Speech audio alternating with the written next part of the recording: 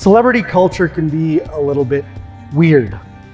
I remember when Steve Jobs, who was one of the founders of Apple, died. And people all flocked together and basically made this shrine to Steve Jobs with images and flowers and people just weeping at his death. And they'd never met the man. The only connection that they had was that they enjoyed the products that he came out with and that it benefited their lives, but otherwise he was a stranger to them. But they came weeping because in this celebrity culture, there's this sense that there's this connection between the people and these celebrities, even if they've never met. That for some people, they almost feel like they're a friend to this person when they don't even really know them. Right? And that's amplified because of what we have access to today, right? You can easily find a celebrity's family of origin, his or her whole history, what they like, what they dislike. And then because of all the video that we have, we can see them speaking and interacting or on film. And so we get a sense of their personality and what they think and what they like. But at the end of the day, do we even know them? Right? Now, maybe you might not be anywhere near this kind of celebrity culture, celebrity idolization, but think of it on the flip side.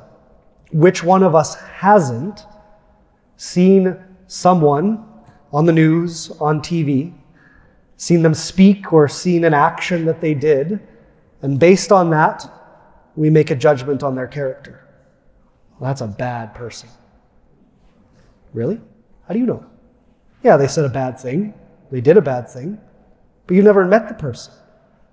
Every one of us has in our family people who have said bad things or done bad things, but we don't call them a bad person because of those things. So why would we go to the extent of judging their character if they're still a stranger to us? The question that came to my mind with the gospel today was, when does a stranger become a friend? When does a stranger become a friend? Because something kind of odd happens in the gospel today, right?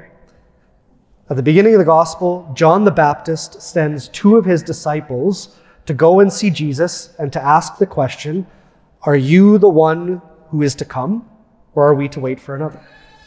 Which when we stop and think about it for a second, kind of doesn't make sense, right? Because we know John the Baptist is Jesus' cousin. Now, they lived like a 3 days journey apart, so maybe they only got together at the holidays, but they're still family. And then we know that this event in the gospel today took place after Jesus' baptism. And John the Baptist was the one who baptized Jesus. Now, it's a little bit unclear in the scriptures whether when the dove descended from heaven and the voice came saying, "This is my beloved Son, in whom I'm well pleased," it's a little unclear who was able to hear that voice, whether it was just Jesus or everyone. But still, John baptized Jesus saying, "I'm not worthy to untie the thong of his sandal." But still, after all of that, he sends his disciples to say, are you the one that we're waiting for, or are we waiting for another? Because there was still something strange about Jesus to John the Baptist. Jesus still wasn't completely familiar to John. There was still something that he was seeking to know and to understand about who Jesus was. Are you the one who is to come? So then the question that we can ask ourselves, for us, is God a stranger or a friend? Is God a stranger to you? Is he estranged from you? Or is he a friend? Because at the Last Supper, Jesus with his disciples says, "I no longer call you servants, I call you friends." And so part of the invitation to the Christian life is a friendship with God. Yes, he is the creator of the universe, but he also wants a relationship akin like friendship. And so where are we on that spectrum in our relationship with God?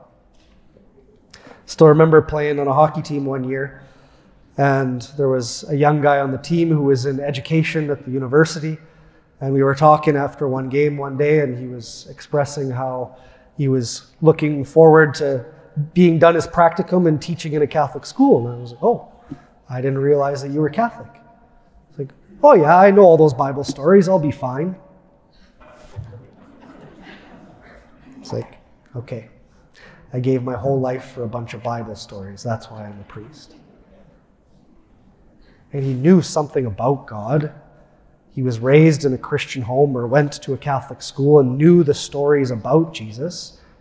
But God was a stranger to him. He didn't know God.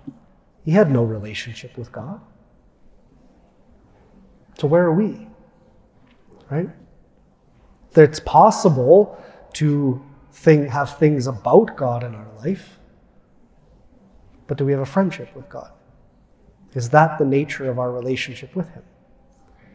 Because we can come to Mass and we can say some prayers, but is it a friendship? So going back to the question, when does a stranger become a friend? What is it about a friendship that makes it no longer estranged? And when I was thinking about it, I came up with 3. So here they are. If there's more, tell me after Mass. The first is when it's real friendship, you want to spend time with them, and you want to spend more time with them, and you will carve out time in your life and sacrifice other things for the sake of being with them. The second is that a real friend knows you and cares for you enough that they will care for you before you even ask for it. That they know enough about you that when they see you and interact with you, they know when you need something before you can even voice that need to them. And the third is that there is a great enough comfort and intimacy that they can call you out on something that you're doing or not doing, and you accept it. To me, those are 3 things that if those are all present in a relationship, it has to be friendship. It can't be anything else when those are all present. So, if that's what makes us move out of being strangers to friends, how do those apply to our relationship with God?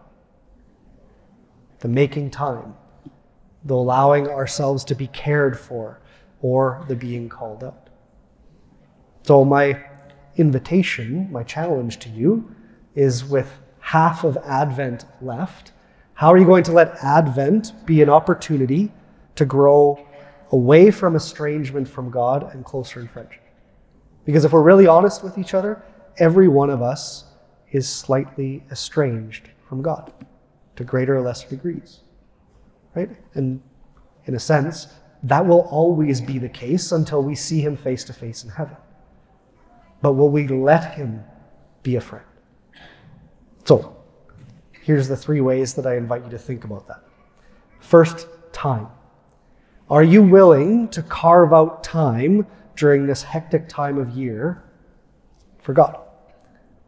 Are you willing to waste time with God? Right? Think of it this way. For those of you that are in a relationship or have been in a relationship, think of the difference from when you first started dating to those that have been married for 20 plus years. Right? When you first started dating, every time you were together, you were doing things. Right? You went on a dinner date, you went on a movie date, you were going out with friends. There was always something to do at the beginning. Well, those that have been married for 20 plus years, you go on a lot of dates, right, recently? No. But you're pretty content with just wasting time with each other. And when one of you is gone, you long for them to be back because you just want to be with them. So on that spectrum, where are you in spending time with God? And can you take maybe one more step to just wasting some time with God? Caring for you. This one's maybe simplistic. But what I would invite you to do is to allow the liturgies of Advent to be a reminder of the way that God cares for you, that he has cared for you, that he is caring for you moving forward. Listen to the prayers of the Mass at Advent. Listen to the words of the hymns that we sing only during this time of the year. And what is God saying to you in the way that he desires to care for you, even if you don't think you need care in that part of your life? And then the last one, will you let God call you out? Last Sunday in the gospel, the message of John the Baptist was towards repentance, because in Advent there is talk of repentance. That's not just relegated to Lent. It's also this time of the year. But maybe here's a possible practical way to think about that. It's not everyone who looks forward to the celebration of Christmas with family as this kind of perfect and joyful occasion.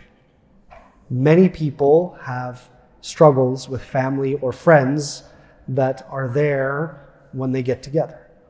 Maybe they're overt and felt and experienced, or maybe everybody's just nice to each other long enough so that you can celebrate Christmas, but really there's a bunch of these unresolved issues that are underlying everything, and so we're just nice to each other until we all go our separate ways. How can you repent? Where is God calling you to do it differently? Because it would be easy enough for us to go through the regular routine and habit of how we celebrate Christmas every year, go through the steps, have the right food, have the right music, have the right activities that we do every year. We do go through them, everybody is content, and we move on. But if you know that there's imperfection underlying there, even if it's close to perfect, it's not perfect yet, what can you repent of?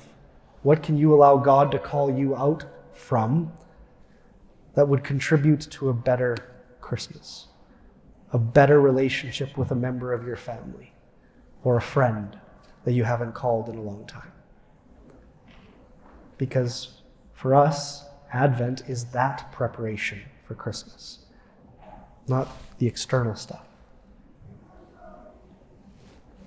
So is God a stranger to you or a friend? And will you allow Advent to challenge you to want to waste time with God, to let him care for you, even when maybe it'd be easier just to go it alone and not let God care for you? And will you let him call you out to see that part of your life that requires repentance and change, with Christmas as a goal of making that? Because here's the thing, not only are all of us estranged from God in some way, but it's also a reality in our life that sometimes we have a friendship and then we become estranged because of certain circumstances in our life. Who is God? Where is God in my life? And we need to reacquaint ourselves with that friendship with God.